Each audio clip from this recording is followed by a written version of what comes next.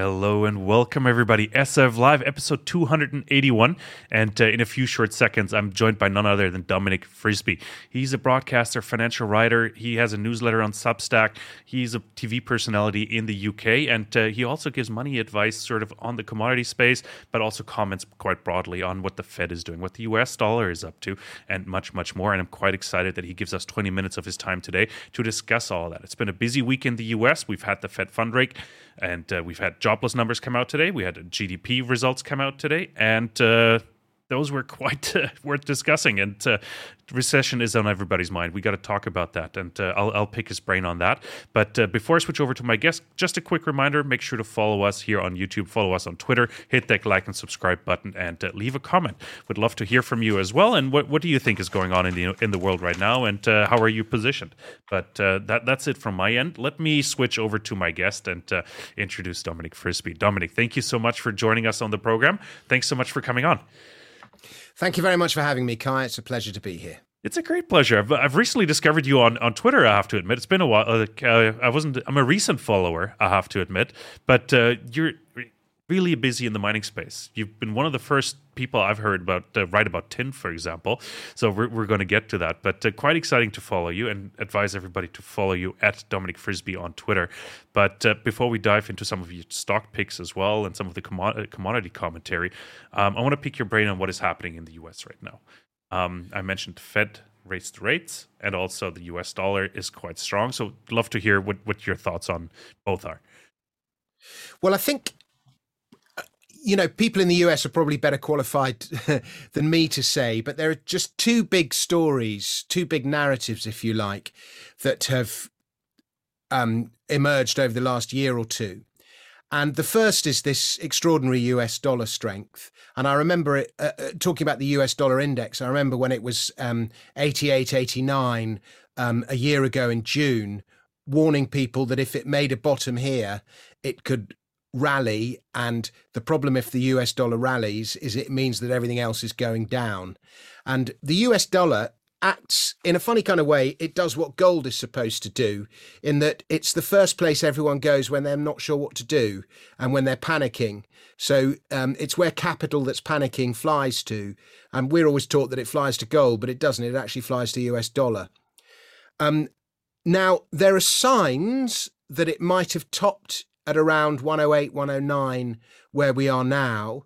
And but I'm reluctant to make big calls. 120 is like the all-time high, which we got to, I think it was 2000 and 2001, around about then. It obviously got a bit higher in 1985, but I don't think the US dollar index actually existed then.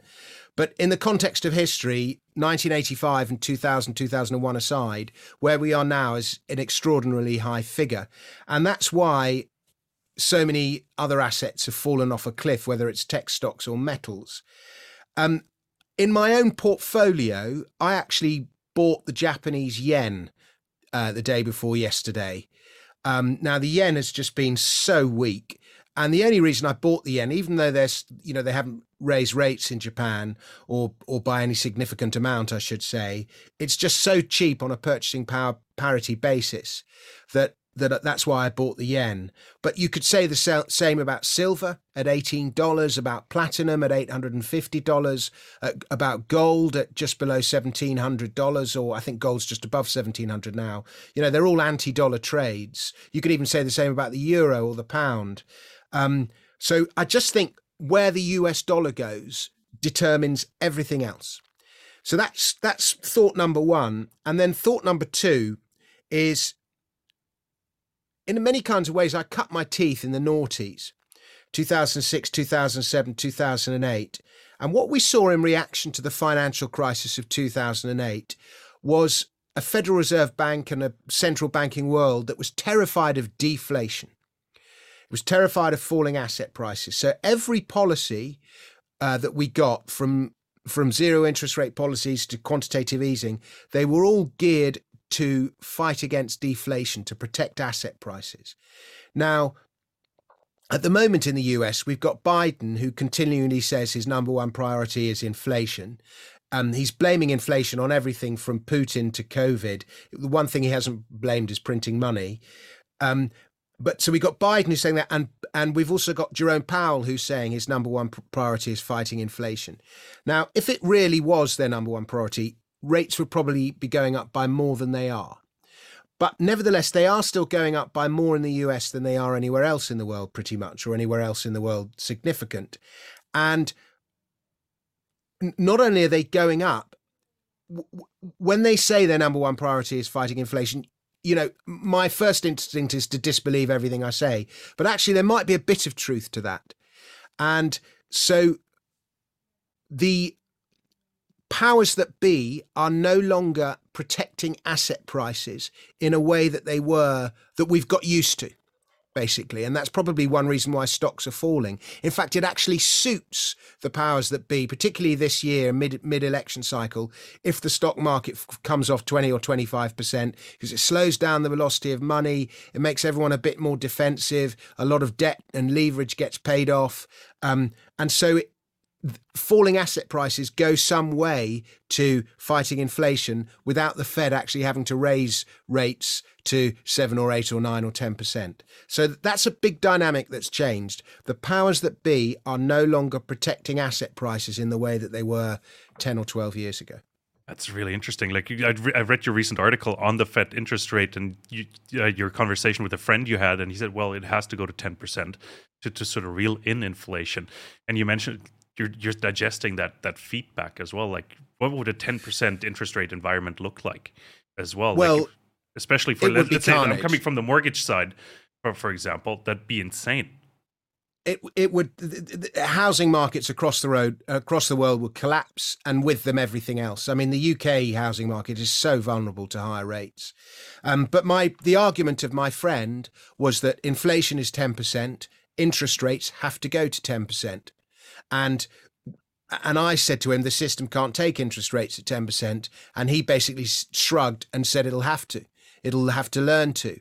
Now, you know, the last time interest rates were hiked up in a dramatic way, Paul Volcker, everyone cites Volcker, but we'd already had a decade of inflation by then. So, and people were sick and tired of it. This inflation narrative is only probably a year old, maybe not even that.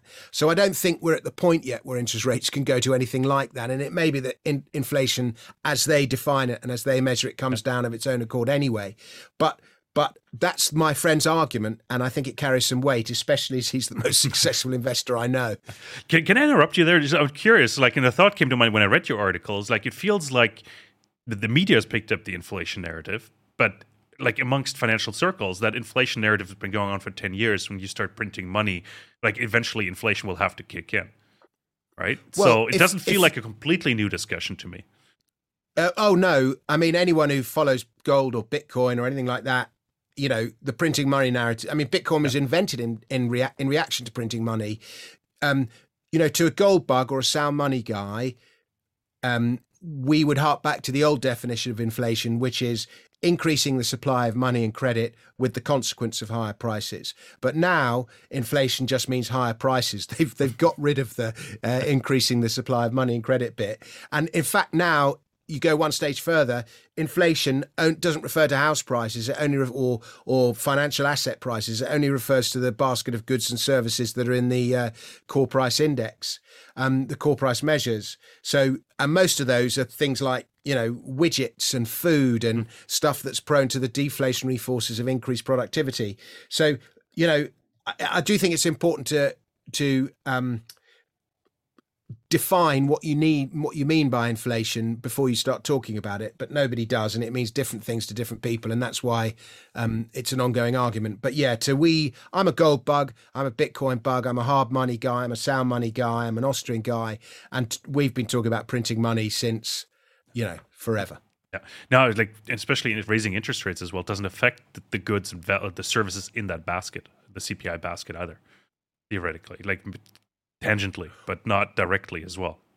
Right? Yeah, you're right. And the irony is, like, by raising interest rates, people pay down debt, and debt's how money gets created. So actually, by raising interest rates, you're tightening money supply. So inflation no longer means increasing the money supply with the consequence of higher prices. It means, oh, we've got higher prices, so we're going to have to raise rates. So it pretends shrinking money supply. But this is all weird semantic shifts that have gone on over the last 30 or 40 years. Do you have a fund rate target at all? Like, yeah, I've heard a couple of guests on the program say, well, 3% or 2% was for the longest time was sort of a level that the Fed will never exceed. And now we're sitting here at 2.25, 2.50%. Like, is there a target range before they start sort of reflecting what they're actually doing? I don't have a target, and I'm pretty ambivalent about it. But Russell Napier, who's a guy I follow, great stock market historian, he seems to think the system can't take rates above 3%. So I can't see, certainly in the short term, how they go above 3%, maybe longer term if this inflation persists. The other thing nobody factors in is one of the reasons we've had such cheap prices for 20 years has been outsourcing manufacturing to China and to the East, but especially China. And China's cheap labor costs, its cheap manufacturing costs, it's effectively exported its deflation to the rest of the world. And, you know, with deglobalization, nobody trusts each other anymore. So that's another inflationary pressure. So, you know, that has a huge factor on official measures. I want to circle back now commodities a little bit. And a great question to segue is actually why is the US dollar such a safe haven and not gold, as you mentioned earlier in your beginning remarks there? Well, it's just, I mean, I guess it just is. You know, it's the reserve currency, it's liquid, it's a huge market, it's just where everyone goes. It's just where capital goes in a panic. You know, it's more convenient to buy US dollars than it is, or, you know, you sell your stocks, you receive US dollars in exchange. You know, you've got to do about 3 more things if you want to convert those US dollars into gold. It's just, so that's what it is. It won't be like that forever, but at the moment, you know, as the reserve currency of the world, it behaves. It's the safe haven. Yeah. Gold is actually trending up today, 1745. It actually shot up sharply this morning. I was looking at it 6:30, 9 o'clock here.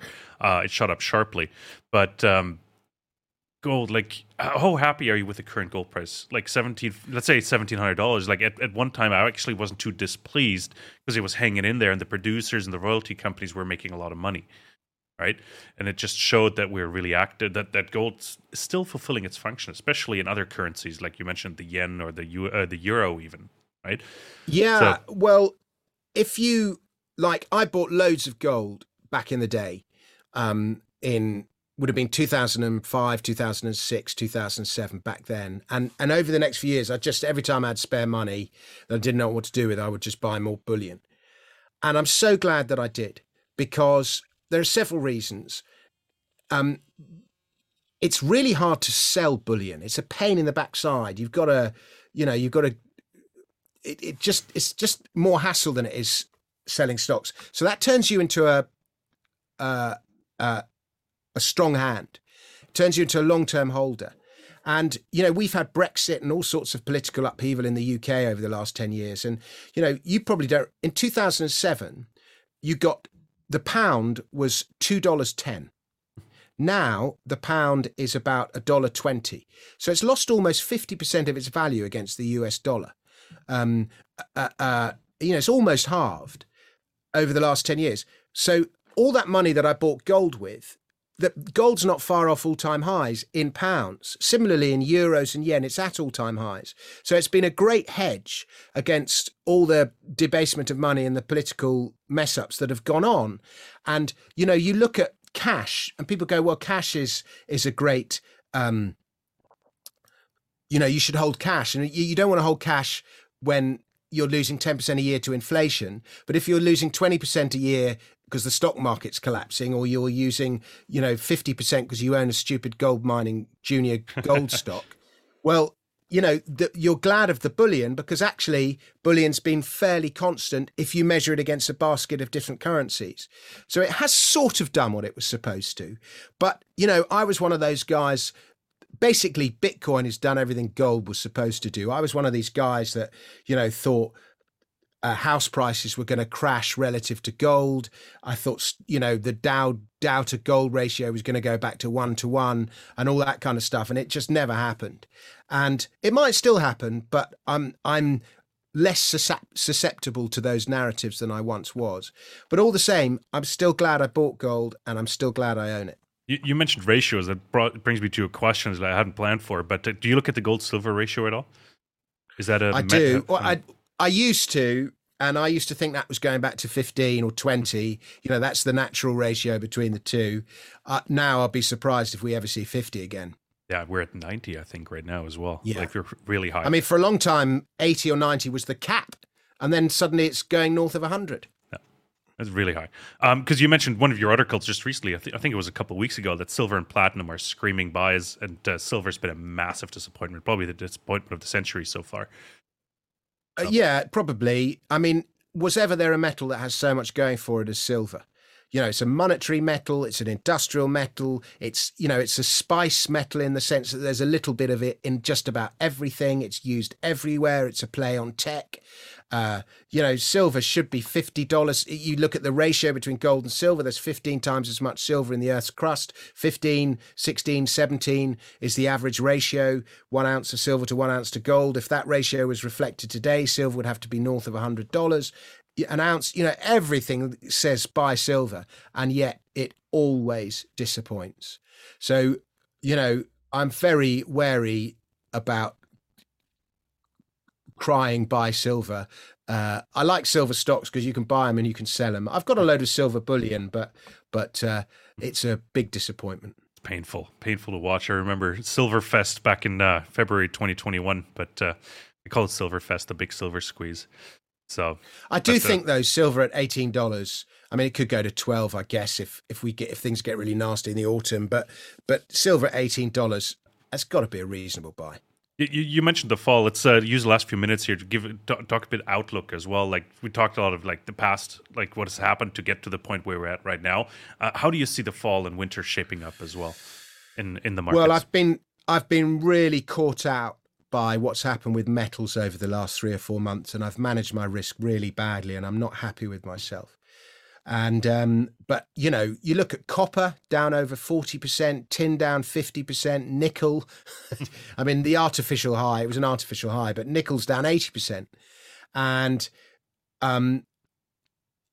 it's all because of these. I mean, on top of everything, inflation, consumer belt tightening, fund managers liquidating, all the things we know about. It's also because of these lockdowns in China, which has just totally put a lid on demand. And, I read that Wuhan, 1 million people have just been locked down because of 4 cases of COVID, was a BBC headline yesterday, which seems nuts. But until China sorts itself out, metals are in trouble. But there is a sign that over the last month or so, they've stabilized. And I'm a believer, I suppose. I venture the theory that this is a mid-cycle commodity correction, such as we saw in 2008, rather than an end-of-cycle commodity metals correction, such as we saw in 2011, 2012. And, you do get these 40, 50% mid-cycle corrections in metals bull markets. And I think this is one of those. And the reason I think that is because not enough has been invested in exploration and development for 10 years. We've had 10 years of underinvestment. And so the new supply isn't there. And therefore, there are structural shortages. Those have been hidden because of this ongoing panic we've had over the last few months. But as I say, I think if you dip your toe in and you buy copper, silver, gold, tin, whatever it is now, or stocks that are plays on that, I think in a year's time, you'll be all right. You might have a bit of an autumn of volatility to ride through, but gotta have a cable of what is it? This cable of steel of nerves, like really, just like although it's been 3-4 months now. I think mine are really thin now, the nerves, but I'm sitting it out. I'm in the same boat. I'm massively underwater. I'm not a big trader, so I'm still holding my stock positions. I haven't done much. But I wanted to say, like, you write a newsletter, obviously, and you have a couple of stock recommendations. You tell people what you're buying and what you're selling in that newsletter. Is there any name that you could share with us that you're one of your maybe favorite picks right now that you think even today is worth looking at? Sure, I do. In fact, I think I can think of loads that are worth looking at. How long have I got? And do you want a base metal stock or a precious metal stock? Maybe two, one from each sector, if you have. Okay, so I like tin in the base metal sectors. I think tin, and there aren't that many ways to play tin. And my two biggest tin positions, one is a company called Alphamin, which is listed on the Venture under the ticker symbol AFM, if I remember correctly. And that's basically got the world's best tin deposit, really high grade tin. It's just announced a dividend. It's spitting out cash. It produces about 4% of the world's tin. And it's also just hit bonanza results at the land right next door, so it's going to be able to expand the resource. And I think that the only problem with the stock is it's in the DRC, but I think that's going to get bought by the Chinese. So Alphamin, I like. And if you want a tiddler listed in London, First Tin, 1SN, it's been absolutely hammered since it IPO'd right at the top of the market. It's been absolutely hammered.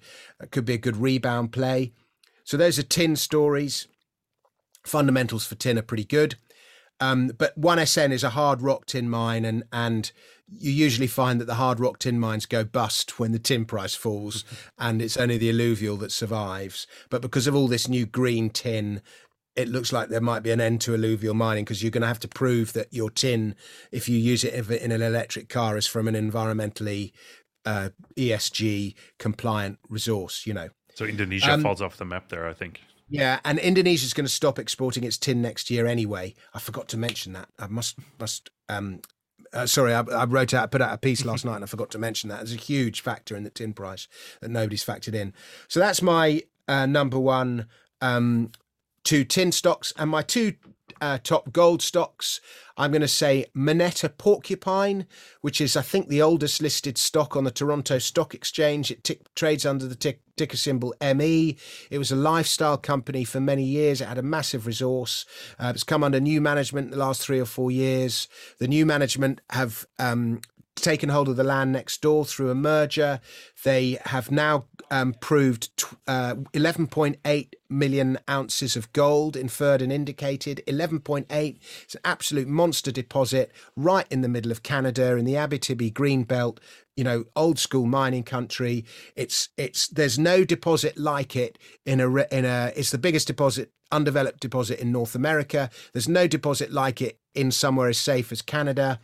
And it's also drilling to expand the resource. It's got a PEA that's due out at the end of August, which is going to show how mineable that gold is. I think that PEA is going to surprise a lot of people. It's trading at something like $10 or $11 per ounce in the ground, compared to a peer average 3 times that.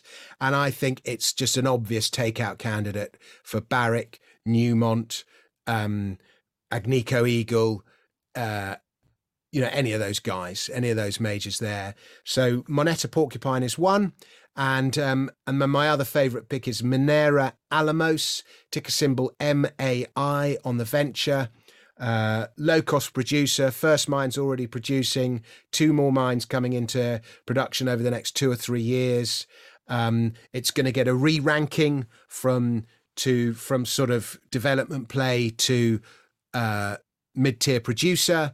And its market cap will reflect that. Suddenly the funds can all buy in when it becomes a mid-tier producer. Its boss, Doug Ramshaw, has got a proven track record. He just did a private placement at a 10% premium to the stock price, and he put in $1 million himself. He's just made a lot of money out of Great Bear Resources, which he recently sold. And I think that's as low risk a way of, you got 2 things there. You got one, the fact that it's a junior gold stock, and junior gold stocks are oversold and they're due a re-ranking there. And then you've got the fact that it's due a re-ranking just in how it's perceived within the hierarchy of gold stocks themselves. So those are the catalysts for those 2. Fantastic. Yeah, and full disclaimer, I'm a shareholder and hold options in Minera Alamos, and we didn't compare notes before recording this. So I'm really familiar with Doug. We're good friends, and we chat quite often as well. So glad you How did mentioned you him. get those options? Well, I was early. I helped him out on a couple things. So that's So you really just early. he paid you in options, did he? Absolutely. So full. Oh, man. Yeah, I'll mention it in the disclaimer as well. So that's always I'd transparent like some about of that. those. There were 15-cent options. I got lucky. It was really early. So Yeah.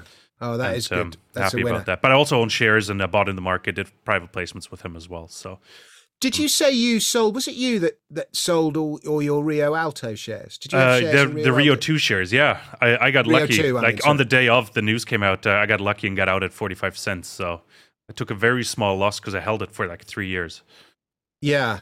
And would you buy that stock now? I don't know what the plan is yet. I've lost track of it the last 10 days, so I need to see if they put out something. If They haven't put out anything. The story is basically, Kai, that the is politically motivated, the environmental permitting, and once the law takes hold, they won't be able to stop it. I think that's the story, but that doesn't mean it's true. Yeah, I like Alex Black as an operator. That's why I held it for so long, and then I liked it as a development story. But when the news came out, I had to sell. So I take my hat off to you for getting out when you did. It wasn't a big position, so I was able to get out just the morning off, at 6:31. I was out, so I got. You just saw that news release and you were saw it. I was like, I gotta run, especially in this market. Doesn't matter what it is, like it'll be hammered. Yeah. I mean, you could buy it's 15 cents now, so you could buy your position back and have 2/3 of it and just wait it out. But I might do that in September again, to be quite honest. See what the market does, see what the direction is, and I think I have a little time before they announce anything new out of Chile. It's slowed down, but presumably they can still develop. They can still carry on their operations. But what a blow that was. Fantastic. Dominic, I really appreciate your time. This was great. We should do this more often. Just discuss junior mining stocks. Just shoot the shit, so to say. Really appreciate your time and hope to catch up with you again soon. And everybody, please go visit Dominic on Twitter at Dominic Frisby or go to frisby.substack.com and subscribe to his newsletter. It's a fantastic read. And of course, read the Money Week as well, where you're a contributor. Much appreciated, Dominic, and talk soon. Cheers, Kai. Fantastic. Everybody else, thank you so much for tuning in. Really appreciate it. Leave a comment, leave a like, and subscribe to this channel, obviously. Really appreciate it. And we'll be back with more live content very, very soon.